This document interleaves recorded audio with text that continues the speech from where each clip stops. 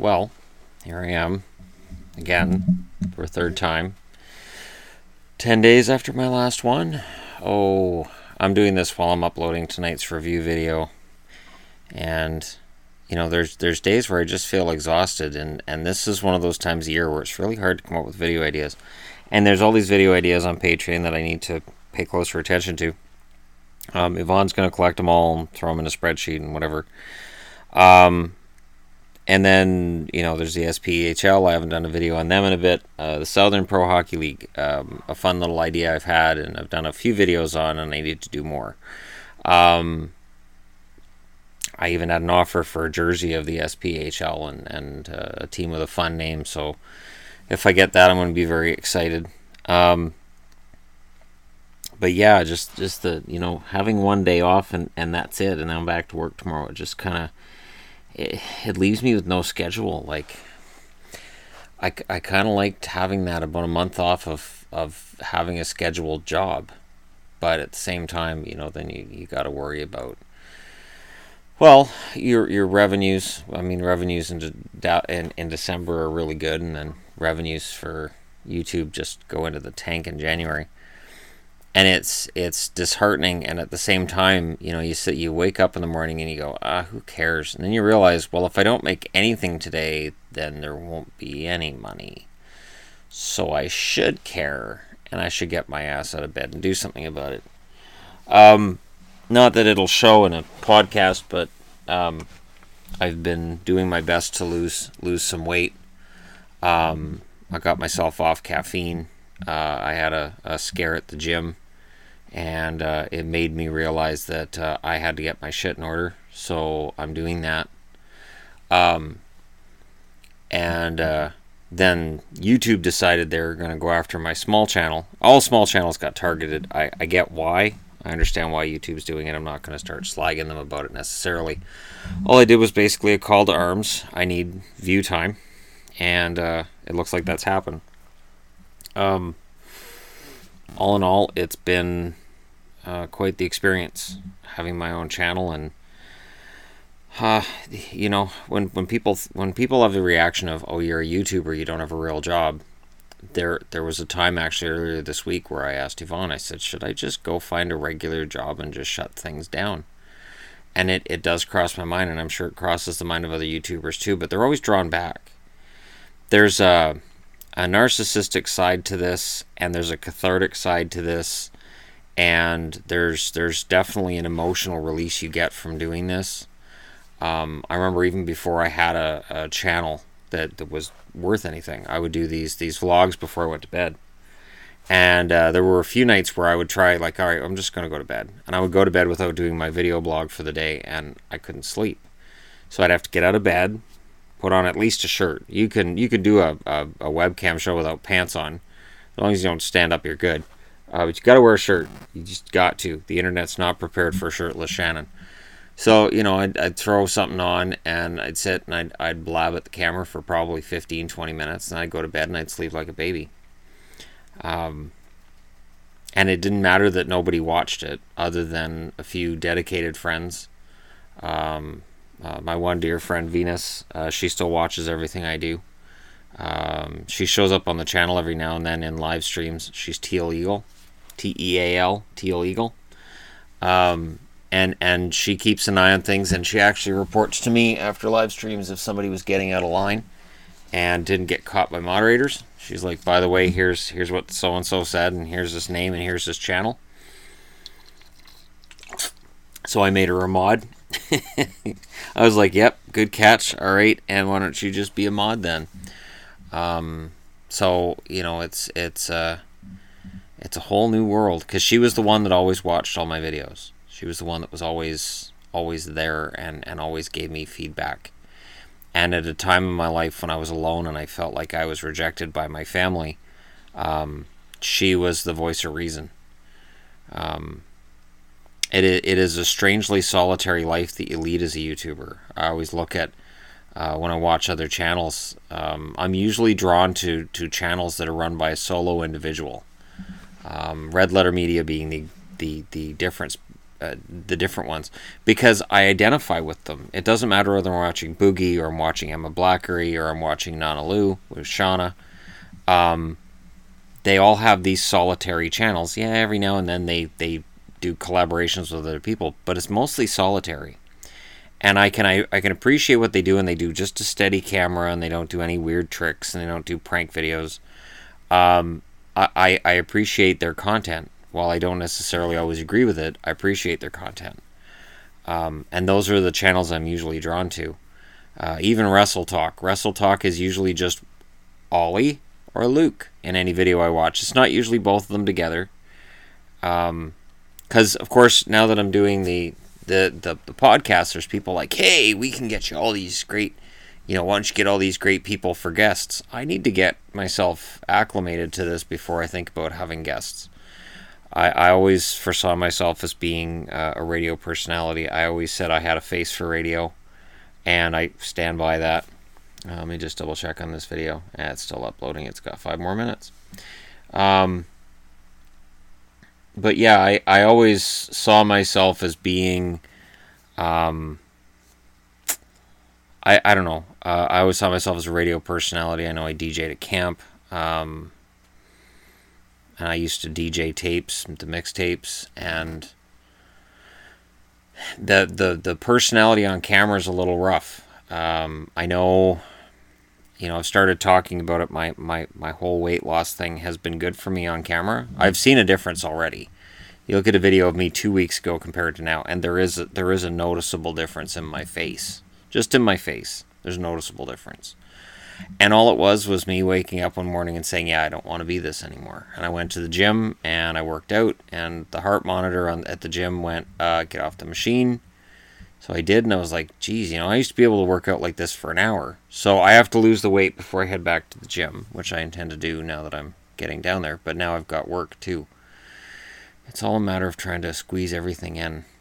And then when I'm doing videos, of course, there's 3 kids here most days during the week. I think part of the battle that I fight, too, is that I look at other channels, and I'm like, okay, they don't have 3 screaming kids. They don't have 4 cats. They don't have, some of them aren't married. They have all of these advantages to being a YouTuber, where it's just them in a soundproof room, possibly, or a studio. And I don't have a studio. I don't have a soundproof room. Even the microphone I'm using now, while I love the microphone I'm using now, it would be a better setup if I had a studio, if I had an actual real studio. I envy people with garages. We'll put it that way. Yvonne and I have been talking lately about how our house isn't big enough. But I don't make enough money with what I'm doing at this point to actually afford the place we need. And I'm not a greedy individual. I don't ask for money. I don't, I don't solicit anything. And every now and then I'll look at the ads for real estate, and I'm like, yeah, I can't afford any of that. And the other problem is that even if I was making like all kinds of money from YouTube, you could walk into a bank and go, yeah, I got here's my income, and they go, great. How do you make your income? Well, I work from home. I'm a YouTuber, and they'd be like, yeah, get out. They like to have an employer, somebody they can call for money when they need it if you didn't pay that month. And it's kind of backwards thinking, but if you're self-employed, you're going to have a hard time getting any kind of a mortgage or any kind of trust from a bank. Because in my case, the money doesn't necessarily look like it's constant. Which is why I've started reaching out to companies like The Score and Hockey News and such, and nosing my way around a little bit. Like, hey, let me know if you guys have any kind of use for my kind of content. I don't know what you do with my content. I don't know where it would go. But here it is. And I wonder, because we know that non-traditional media, which is podcasts like this and YouTube and all these other file sharing services, are eating into things like TSN and Sportsnet, and they're eating into these companies and their ratings and their subscriber counts. So at some point, either they find a way to come to us, the new kind of providers, and change the way they deliver their content, or they run the risk of not necessarily going extinct, because Sportsnet's part of Rogers and TSN's a very big company as well, but just being irrelevant. you're still going to get all of your views for your Hockey Night in Canada broadcasts and for your regional hockey games. But when it comes to hockey news, people are going to turn you off and they're going to go to their local podcast. They're going to go to their favorite YouTuber. They're going to go to that kind of thing. It'll be very interesting to see what happens. I'm going to go ahead and pause this for a moment. All right, so video has... Oh, see, now it's processing because I started this up again. And it actually said 0 processing for a while. So I'm like, I'm just going to go ahead and restart the podcast. So here's where I see this going. And because I get asked this. Do you want to interview hockey players? Sure. If you're an NHLer and you're listening to this and you want to talk, you can email me at intothevoid15@gmail.com. Message me through my podcast link. Who would I want to interview first? For whatever reason, Kate Biernes is the one that sticks out to me as somebody I really like to interview. She seems very motivated, very intelligent, and I think for an opening conversation and question period, it would be interesting to talk to her about sports, about Maple Leafs, sure, about anything that she wants to talk about, and also get into how difficult it is for women in broadcast journalism, and the whole fact that with the switch in media now, and you look at what's going on with Matt Lauer and Harvey Weinstein and all of this, and basically ask her without getting into any specifics, does this affect your industry too? Have you noticed a difference in the way that your industry works, or has there been any changes that you've noticed? Like, that's a topic that I think would be very interesting. So when you look at where this podcast is and what this podcast is, yes, I want it to be about hockey. Yes, I want to talk to hockey players, former and current. Yes, I would love to have inside information on trades that are pitched that don't go through. I would not share that information publicly, but it would be so much fun to have it. And to talk to personalities, talk to media personalities, and talk to them on a human level, and ask hockey players questions they've never been asked before. Ask them questions like, well, where'd you have your first kiss? Well, how awkward was it when you switched schools in grade 9? That kind of thing. Like, just weird questions they never get asked. I always said if I ever had a chance to go into the Canucks locker room and talk to guys after a game, I wouldn't ask them, was it important to win tonight? That's a stupid question. Ask them something that they don't expect. Ask them something about, their childhood, or ask them about something that happened at the game. Like, maybe I noticed they have a joke with a fan, and ask them, what was that about? Something like that. Some kind of conversation piece. I think we get so caught up in the sound bites and in trying to have everybody say all of the exact right things. I think it would be fun to have a sports talk show where we don't say the right things, where it's driven by the fans too, where I can sit down with, let's say I sat down with Jake Gardiner of the Leafs. Jake Gardiner are going to have a conversation, and I take questions from subscribers all week, and then I can sit here and ask him the most off the wall questions that I can find on the list, and then guys listening to this podcast, subscribers on the channel, be like, I wrote that question. Jake Gardiner's tripping over my question. This is so awesome. That would be a really nice moment. That would feel really good, and that's the kind of thing I want to do. I never looked at this and said, all right, well, this narcissistically has to be about me. I take great pride in what I've done and how far I've come online, and I see the potential in where I've been and where it's going. But to get to where I want it to go, I can't compromise anything either. I can't say, oh, I'll just roll over and say whatever they want me to say, because as soon as I do that, people listening to this will know I'm not being true to myself. People on my channel would know I'm not being true to myself, and I would lose a ton of support. Not from people who go, oh, I hate you, you've sold out, but people who say, well, your content isn't really genuine now, so I guess I'll go find more genuine content somewhere else. That would be my absolute nightmare situation. So where do I see it going? I want to do interviews with people. I want to have fun. I want to have this amazing repertoire with people.